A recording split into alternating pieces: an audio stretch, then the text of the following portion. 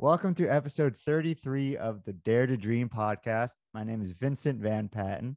And I'm Gregory Russell Benedict. And this is a podcast for people who want to get the absolute most out of life. And today we are super excited to bring you guys a very special episode. We are bringing on our second ever guest. And this is a real Wonder Woman. She's a successful actress starring in over 20 movies and a dozen television shows. She's a certified hypnotist and life coach with a master's in spiritual psychology. And most importantly, she is my mom. Mom, welcome to the program. Thank you. First, let me just say I didn't get my master's, but I did a master's program because what I did, I was able to do the program having not gone to college, but you get a certain number of hours. And I did later get certified as a life coach from the same program. So that is fantastic. We will mark that as strike one for my homework. Clarified early on. Her name is Betsy Russell, and it is an absolute honor. I'm sure I'm going to learn a lot that I perhaps did not know before. So very excited. Hey, me too. So let's just jump straight into it. We'll start with a big question, but the big question is, when was the first time that you dared to dream of becoming an actress? I think about this a lot, and I do believe that people are born to do certain things. And I think that I started performing for my mother when I was probably about 5 years old. So I think I had the idea that I could cheer her up she had depression and a lot of sadness. And I started doing, like little scenes from I Love Lucy and Sonny and Cher and all those things when I was probably 5 or 6. And then I think I saw myself on a little video monitor or something. And I remember thinking, oh my gosh, is that me? I look so cute. And then after that, it was pretty much all I could think about. So very young. That's amazing. I did not have the same reaction when I saw myself on screen as a child. I know. I do think that it's kind of a weird thing to admit, but I've just always been honest. And that's really what I remember thinking. And I was obsessed with becoming an actress. And I got my mom to take me down to try to get me an agent. And the agent said, there's nothing really happening down in San Diego. Come back when you're 16. So I remember thinking, I'm just going to throw myself into school and forget about acting for a while, which of course I didn't. I threw myself into school, but I started doing junior theater and some classes in acting and some performing from a very early age and didn't really stop ever. That's amazing. And at the risk of having strike two in my homework come up right near the beginning, I was reading that you starred in a Pepsi commercial in high school. Yeah, so that was my first professional gig. I had starred in a couple of plays in high school, but I had convinced myself that I was just going to go to college. I had Colorado kind of in my head. And one day somebody I knew, he was a model, and he left me a there weren't messages. He called me and he said, they're auditioning for Pepsi commercials down here. And why don't you go? He gave me the address, go audition. And I got the commercial, and they kind of featured me. It was about 5 different girls, on horses, actually. And they kind of featured me. The director kind of it felt like he made me the star of the commercial. And I just felt very comfortable.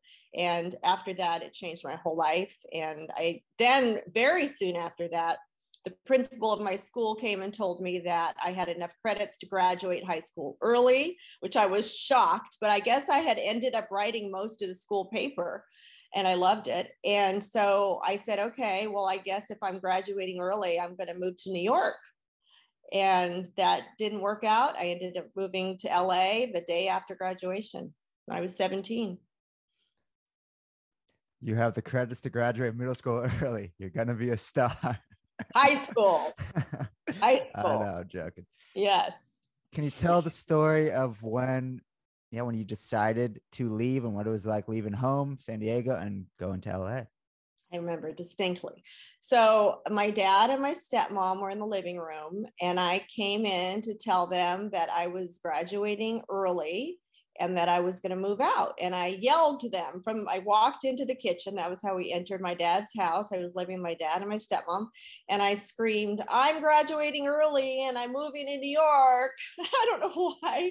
It was sort of a long distance conversation. Maybe I was afraid what my dad would say. And I remember him yelling back, no, you're not.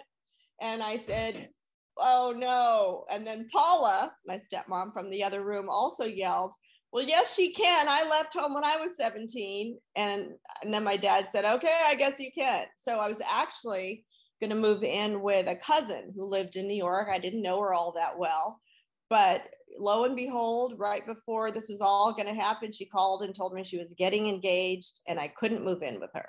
So plan B was LA. And a friend of mine just happened to be coming up to LA to check out UCLA. And this is a very long answer, but it's really, I believe it's so karmic how it happened. I said, oh, can I come with you? And she said, sure. So I said, all right, well, maybe I'll check out apartments too, you know, because I'm going to be graduating soon and I want to move there the next day. And sure enough, I went to UCLA. I looked in the glass case there. There was a lot of, you know, we want this, roommates, the whole thing. And there was this one little 5x7 card. It said, looking for a roommate. I think she said an actress and two other girls looking for a roommate. So I called the number, and sure enough, John Brody was a big football player in that time, and it was his daughter. And she said, oh yeah, you know, we've got a 2-bedroom in Westwood, come on up. And so that happened, and I went to lunch with my friends that day, and I got a job. I told the guy at the restaurant, can I work here when I graduate in a few months? He said, sure. So it really just all fell into place, I believe. Very interesting question. Do you think in your time period with my dad and you, and just, do you think it's harder now, or what do you think are the differences with my generation trying to find kind of what next steps you're going to take with social media? And is there more of an added pressure, or do you feel like it was, maybe you had a little bit more freedom to take a leap of faith when in your time? Yes, I think with social media, I think here's what I think. It's everything has completely changed. In my day, and it was in 1981, if you were going to be an actress, you were an actress. You didn't do rap songs on the side. You didn't represent brands. You didn't, I mean, I remember going to Japan and seeing like Tom Cruise or somebody like that in a commercial, and I was shocked. You couldn't do commercials if you wanted to be, like, I started doing TV right away, but then I started also acting in movies. And after I started getting some starring roles in movies, I never wanted to go back and do TV. I got offered a soap, I got offered a lot of different things, and you just couldn't go from one to the next to the next. So now it's completely different. And the goal is just to become famous. And if you're famous, the top percentage can do everything. So that doesn't leave, I mean, even actors are on the cover of magazines now. You know, so many times it was only models. So I think everything's changed. And obviously you don't have to be, you know, super talented to be an influencer, although I know that that's difficult to always come up with content. But everything has completely changed now. And the goal is just to be famous, whether it's from the Bachelor series or The Voice or whatever. And then, you know, you can get an agent at William Morris, because if you have a lot of followers, they're going to want to put you, you know, in a starring role in a movie or a TV show or whatever. It's very, very different. And I would venture to say, yes, that it is probably, well, easier in one way now, because you have a lot more control over, if you want to be an influencer, you can make that happen yourself. I think if you've got what it takes and you're willing to work hard. So it's a lot more, I feel like it's more in control of the person rather than just the agents and the producers. This is a good segue. What do you think you've learned? I mean, tell us first about your experience in spiritual psychology, and how can people use those skills to find out what they really want to pursue in their life, perhaps? Well, that is a big question. Okay. We'll start from the beginning. Because I don't think that I had, that's kind of a big segue thing, because back in the day, I did start going to therapy very young when I was about 21. And the therapist did tell me that I should become a therapist. And she did, within a few sessions, start telling me all of her problems. So I think in a way, the seed was planted and people came to me my whole life telling me their problems. And I told them what I thought was good advice, but I was never sure.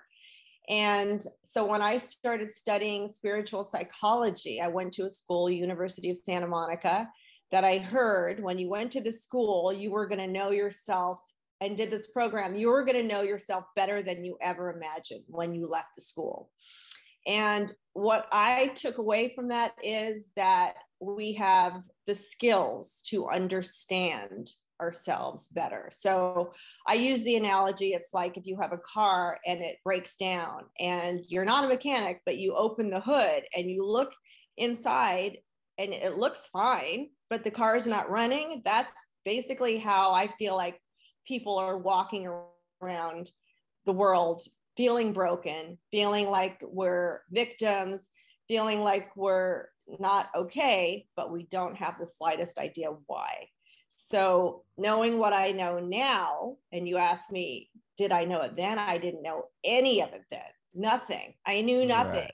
I was passive aggressive. I would get upset about something and I would judge the thought that was making me upset. Like I shouldn't be upset about that. And then it would make me more upset. And then I would just walk around kind of angry, but not thinking that I had the right to talk about it or to admit I was angry. So I don't do that anymore.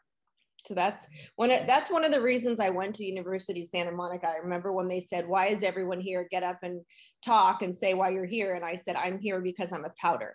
And when I'm upset, I pout, and I don't want to do that anymore. It's not serving me, and it's not serving anyone in my life. That's, my boyfriend, my kids, or anything. I want to be able to understand what's going on with me and move past it quicker. Do you think that having your successful acting career almost made it harder to understand yourself? I don't think having an acting career made it harder to understand myself. I think anybody that doesn't have even, that doesn't go to therapy or doesn't have parents or friends or some type of a mentor coaching them, I think it's going to be like a foreign language trying to understand ourselves. We're not born with a rule book of how to know yourself and how to communicate with yourself and others. That's why I'm such an advocate for talking about this and coaching other people and teaching this stuff in schools. I think it's so important. I could not agree with that more. That's part of what I'm doing with the nonprofit I started, is to make personal development part of education. And a huge component of that is the self-discovery, finding out what makes you come alive, what you care about, why you are who you are, and really how to use your strengths and weaknesses to live a life that you're truly excited about. Yeah. And I have a whole speech that I've written. It's about a 20-minute speech that is just about that exact thing. It's about dreaming big and following your dreams and understanding how to make those dreams a reality, and also just how to get through the day-to-day and understand yourself.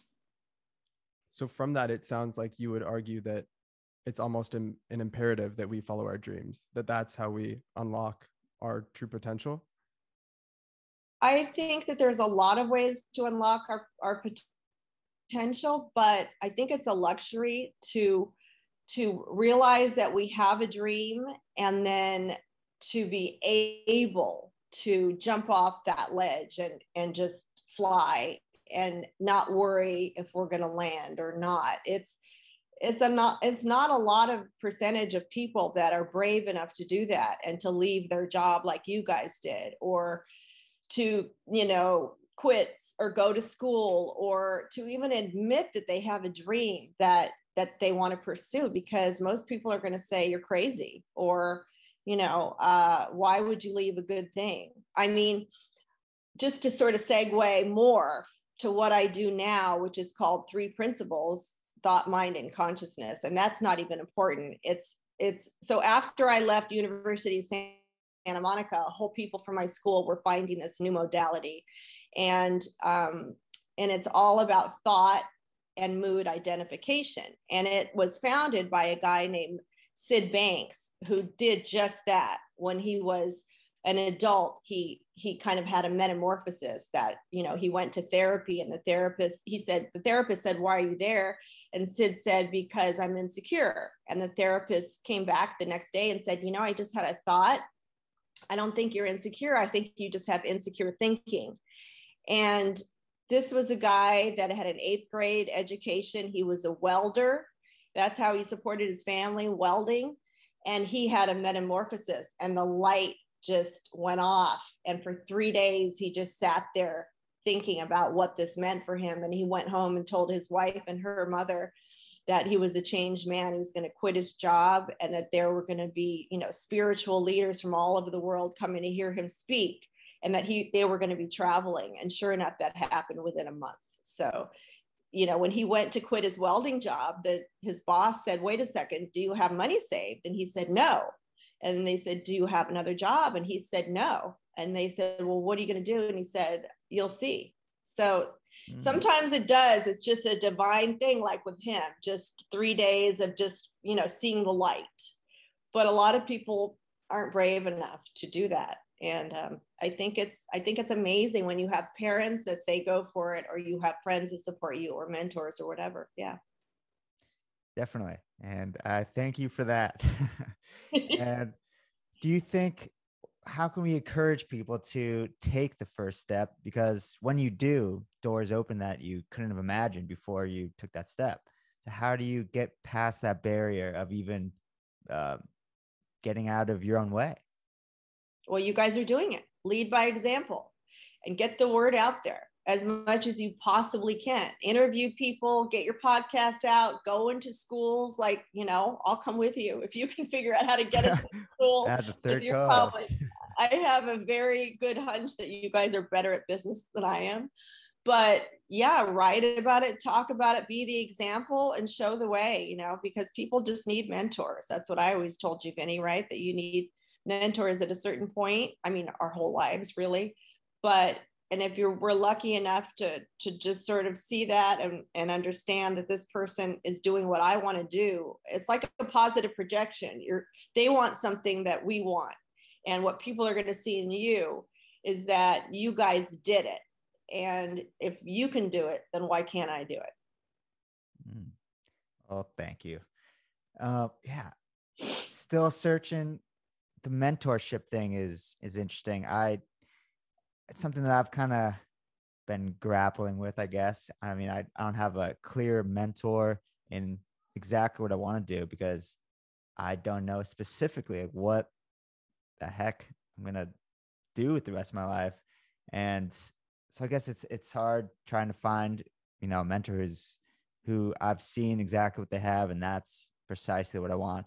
But I've clearly had people, you, my dad, Eileen, and just positive examples who have shown me that if you do go for your dreams, and anything really is possible. So I think it's maybe taking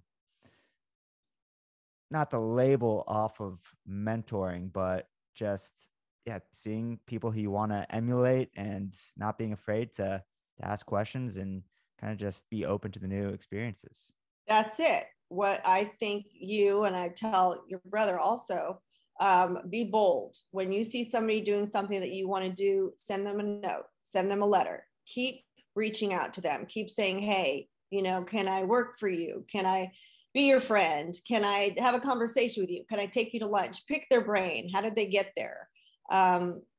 Just anytime you see something that you want a part of, just really kind of like go for it. I mean, that's all I can suggest. That's what I did. I just see people that I want to emulate, and I would just talk to them. I would try to, get in their little circle and do what they were doing. And, it kind of just works after a while. I mean, and you say like, how I don't know what I want to do.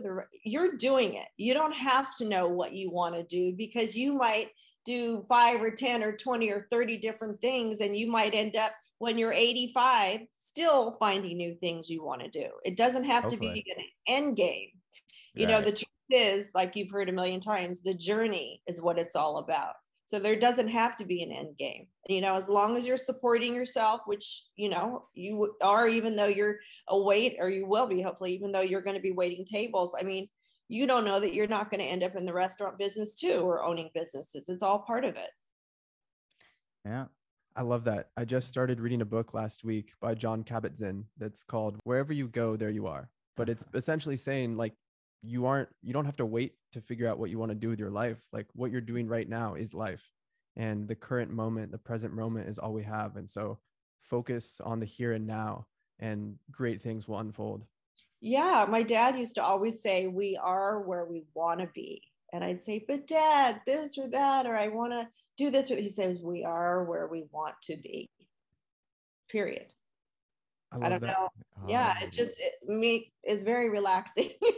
Yeah, it's the only words I ever heard him speak. So,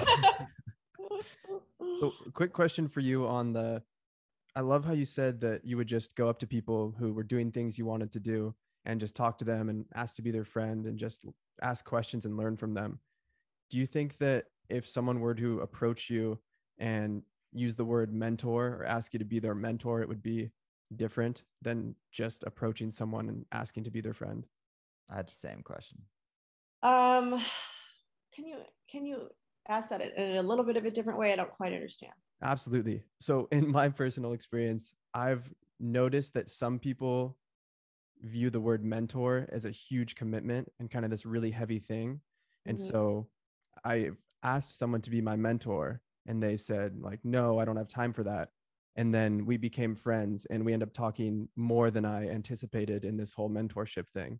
And so I think sometimes it's just like removing the formality and just being like, get to know the person as a friend and just ask questions. Well, what I do, it's very simple, is if somebody says, hey, because they do all the time, and friends, not friends, whatever, people at the gym, anywhere, what exactly, how do you coach? What do you do? And I say, I teach. I teach the nature of thought and how that affects our lives. And I always say, I give the first session complimentary for free. So why don't we just have a session and we'll talk? And a lot of times one session can change your life. And I truly believe that one conversation with somebody can change your whole life. So I give people books to read and YouTube things to watch. And a lot of times they don't need any more than that, because they're like, oh my God, that told me everything I needed to know. So it doesn't have to be such a daunting thing of, what is a mentor? Are you going to be hanging out with me all the time? Are you staying at my house? No one's ever said to me, can you be my mentor?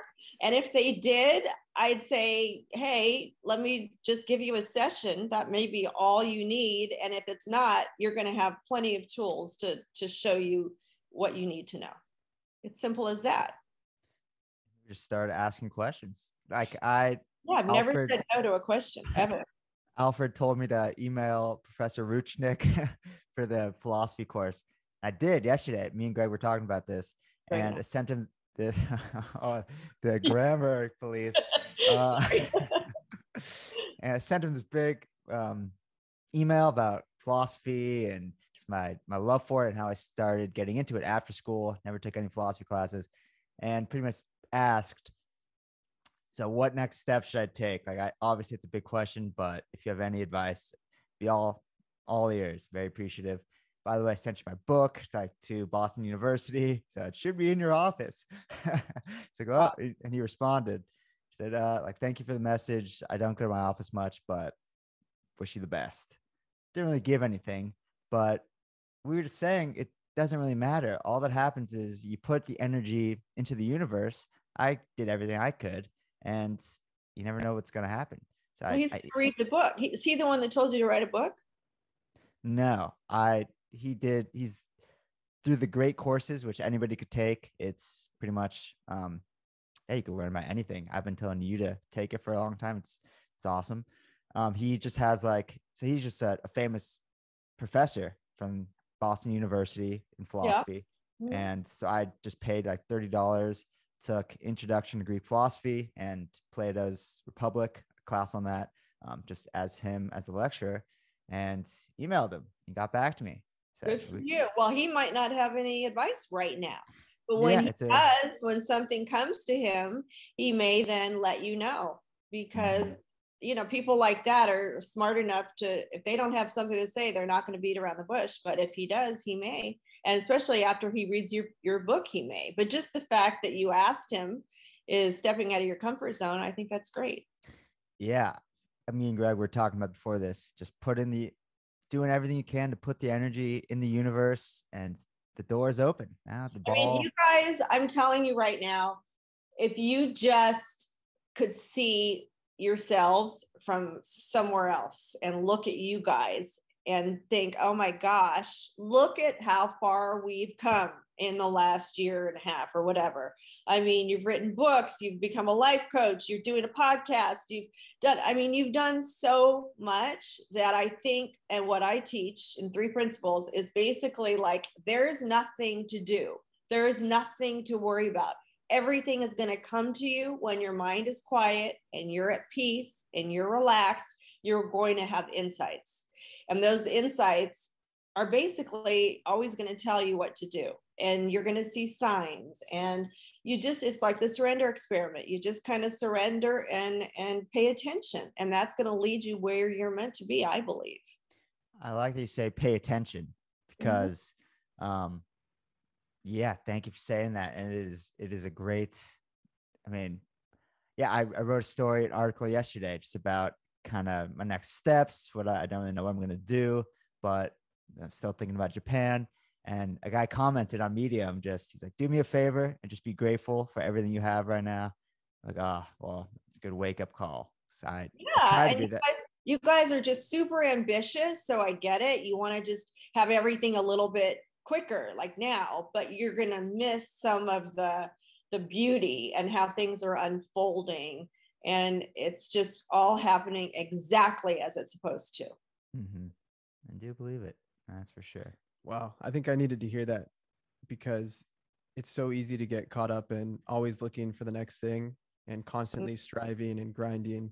And you really can miss out on what's right here in front of us. And yeah. And I've been listening to your podcasts and they're wonderful. And I'm also just struck by how motivated and how, schedules. And I don't know that and I'm not saying there's anything wrong with this, but like, is there enough time just to breathe and to let insight come in and to let things happen organically? Because I didn't learn all that until, I've always had tons of free time being an actress and stuff, and I never felt like I had to fill it. But especially lately in my life, I felt like since I've been doing 3 principles and stuff, I finally felt like it's totally okay just to be here in my house and of course out and about a little bit, but just to be like holding the space and supporting the people in my life that I feel like need the support, because there's a lot of them, and that's okay. I'm not doing 25 things. I'm not finishing the book I started. I'm not, don't have a full coaching practice, but I'm just kind of holding the light and the support, being the support. And that feels great too. So. Well, you're doing a great job. Thank you, son. Yes. Can you tell us more about the 3 principles? Because I really still don't know what that means. And that's totally fine, because you've been hearing me talk about it, or you haven't maybe been listening for years now, probably about 3, 4, 5 years. So like I said, it's thought, mind, and consciousness. Thought is obviously what we think. The mind is more the spiritual aspect of it all. And the consciousness is just being aware that thought creates everything in our life. Thought, according to 3 principles, and me, thought creates our emotions and our feelings, right? It's weird because we weren't taught that. We taught it's kind of separate, but it really does. Anxiety comes from thought, even though we don't know that usually. And the fear that anxiety is going to stay forever is what makes it, really scary. When people are sick, that's really scary too. So you have the thought, I'm going to die. I'm not going to be okay. It's all about thought. And 3 principles is like about understanding that thought is illusory. It comes and it goes and it flows. But when we're in a low mood, so that would be like tired, hungry, triggered about something, just in a bad mood. When we're in a bad mood, we tend to see the world out of a different filter. And that's the time that we're really going to have low mood thinking. And we're going to, latch on to some terrible thought and let it snowball and create this horrible experience. So an example could be like, you're at the beach and you're having a great time at the beach and everything's wonderful. You're with your friends, and all of a sudden a thought comes to your mind like, oh my God, I've got a test tomorrow. What if I fail it? Oh my God, this is really awful. I don't know what I'm gonna do. And suddenly it just consumes us, right? And we're like panicking then, and you can't have any fun and it ruins your day. What if we knew what I teach and we realize that it's just a thought, and you say to yourself, I don't know what I don't know. I don't know that that's true. And it's probably not. So I'm just going to let that slide on by. And then you go on with your day. That's the difference. It's kind of like, why latch on to one thought when it didn't make me feel good and thought isn't true anyway? That's very simple. Mm-hmm. That's so interesting, because so many of the things that I worry about never end up coming true.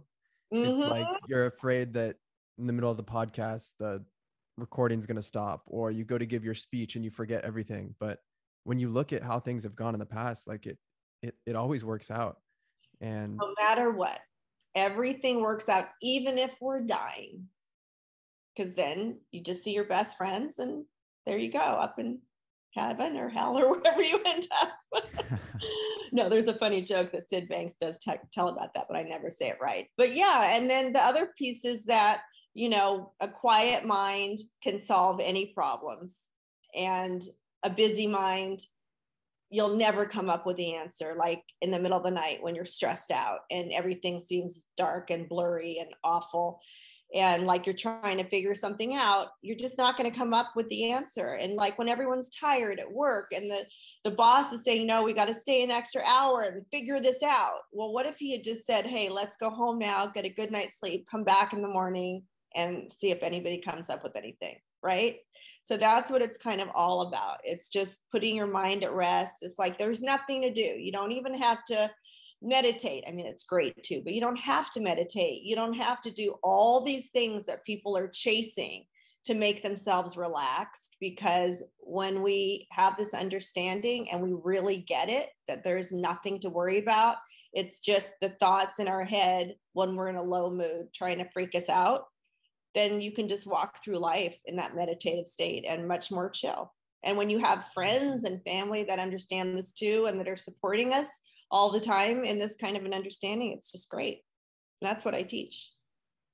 Can you speak on when you're in a low mood, like I've been in many with you, Mm-hmm. and when you just communicate that I'm in a low mood, it's not the best time to talk?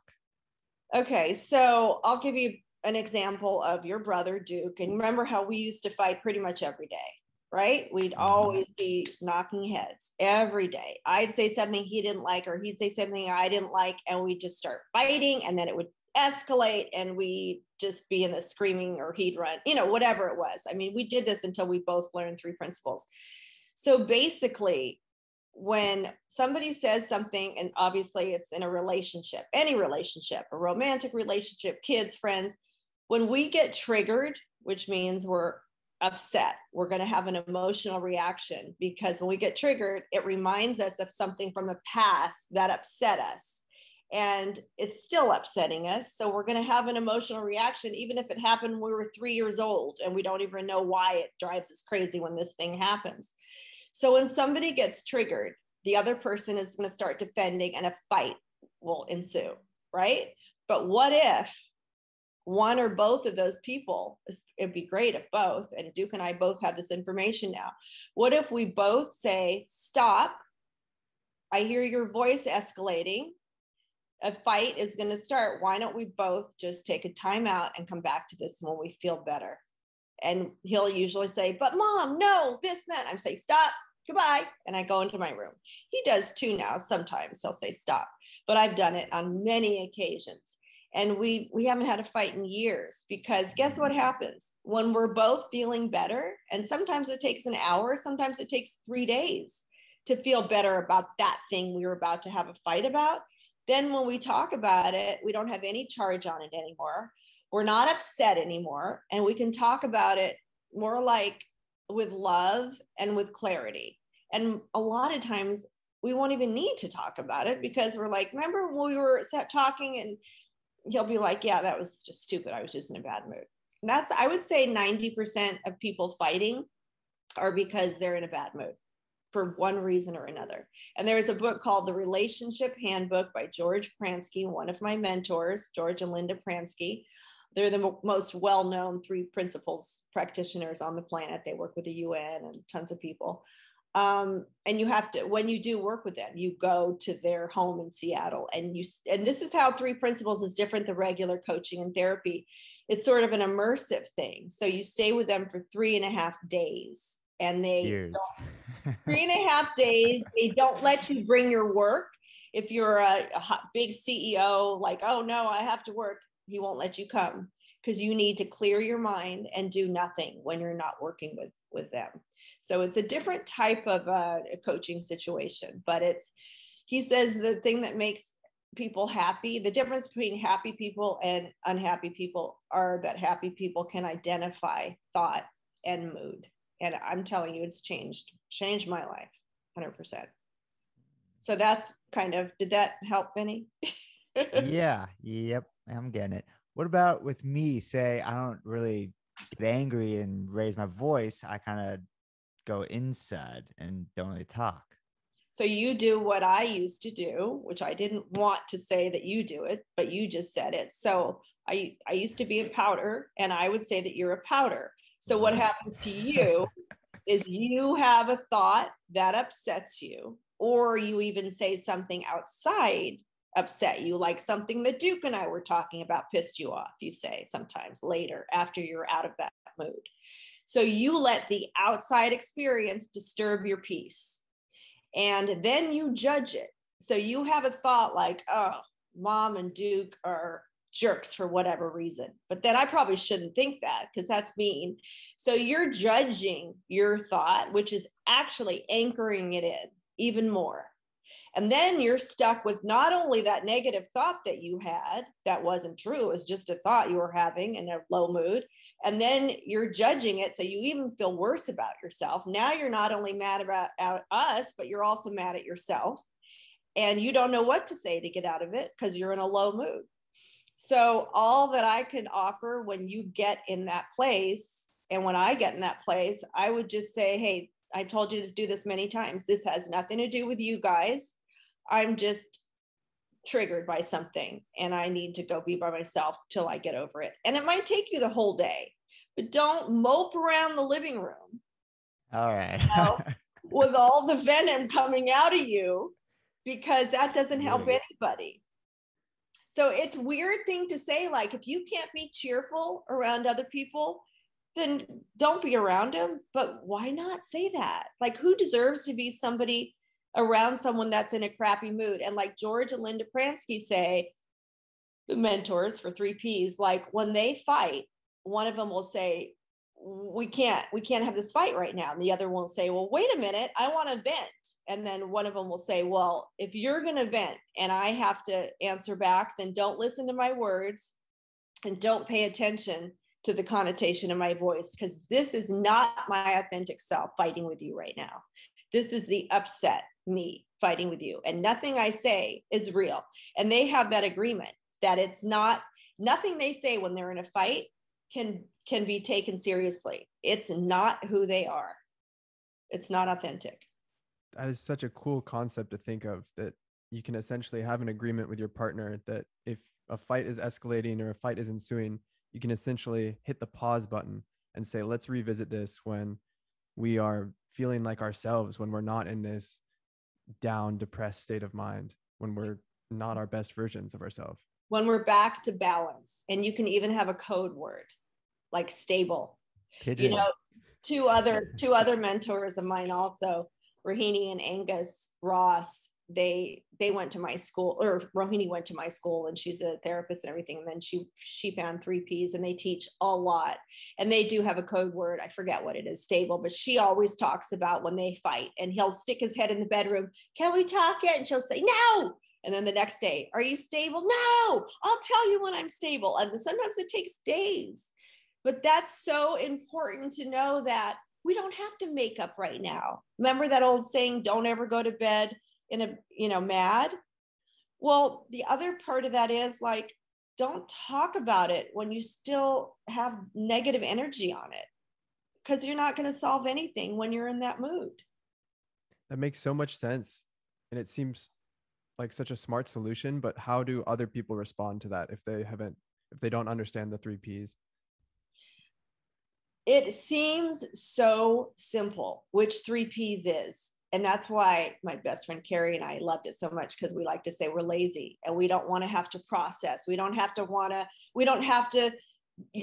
go back to when we were 10 years old and relive that time that our mother burned us. And it was so painful then. Why do we have to go drag it out again? It's so simple, just as this is so simple. It is really the simplest form of, it's not therapy, but it's the simplest way to get through life. And people can't believe that it can be that simple, that I never have to have an argument again. I never have to look at that situation, that breakup, whatever it was, the same way, because when I understand my thoughts and that I'm just choosing to grab on to this, it's fake news. It's not real. This awful thought that this person doesn't like me anymore, or this person, whatever, when I choose to focus on the thoughts and make important the thoughts that I want to, it's such a sense of freedom. And I think people are just blown away at first that it's that easy. And that's why I told Vinny, tell Greg to call me sometime. I just want to, kind of like fill him in on this. And in case he wants a little more information, it's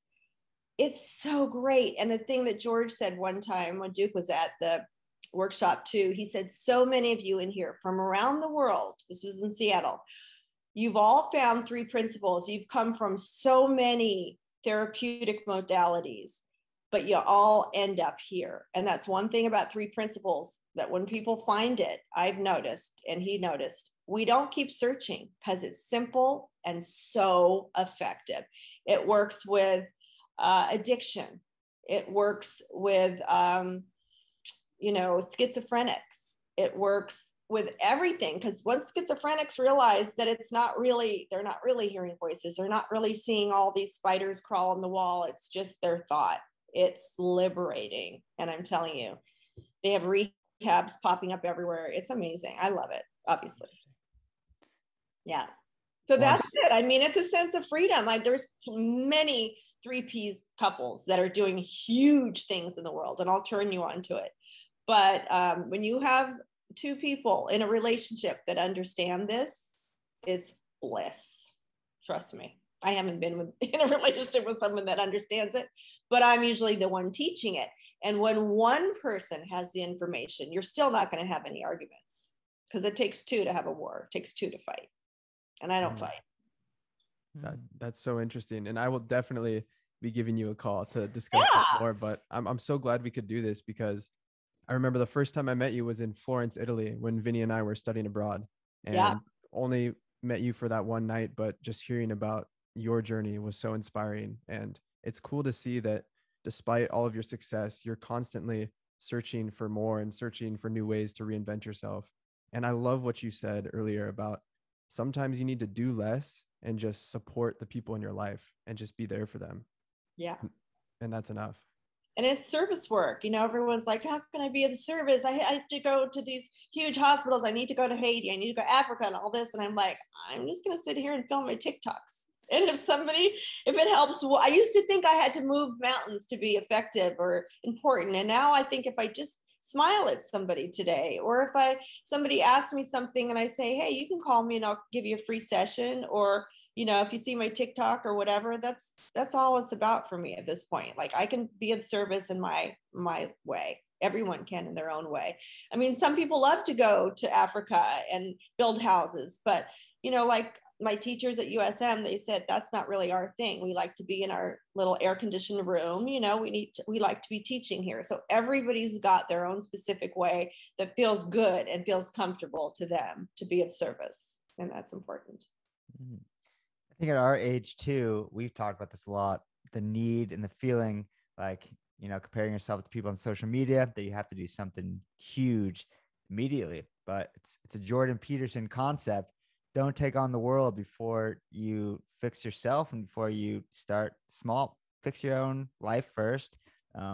Handle your family. Make those relationships better before you start criticizing the world and believing you have to move mountains. And because we fall into that mindset that we have to do something huge. And I keep getting the message.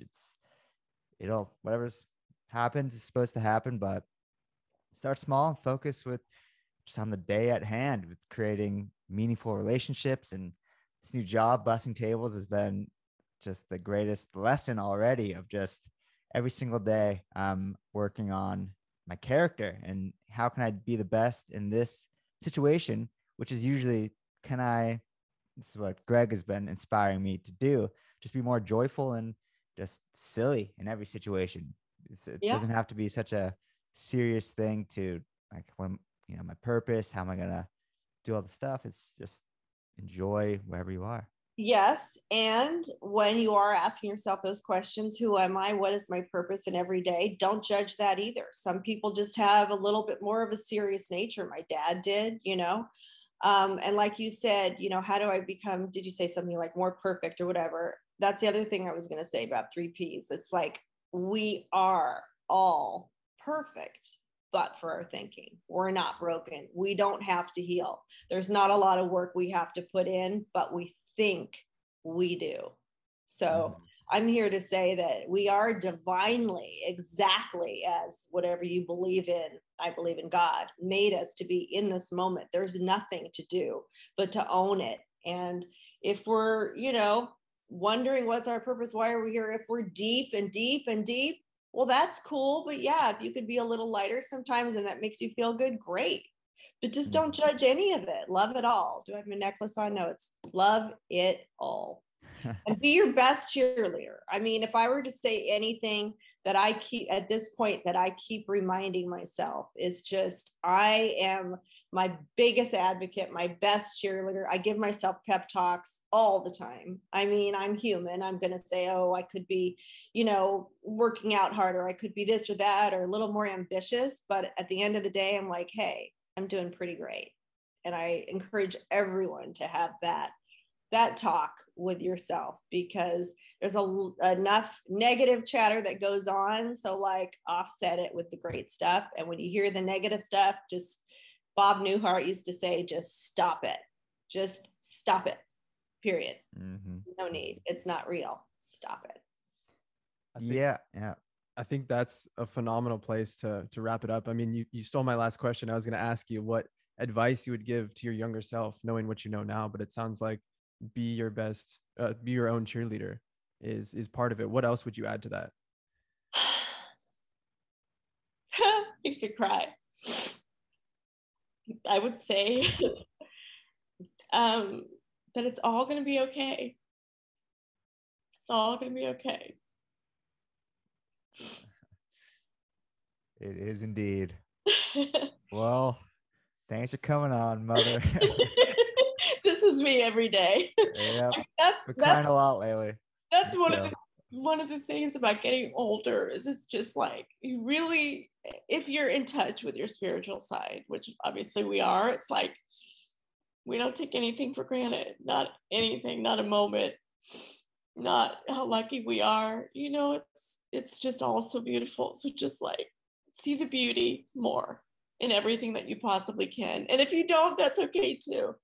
But, just appreciate where we are, for sure. See the beauty more. Well, thank you so much for coming on the show. It's great to have you.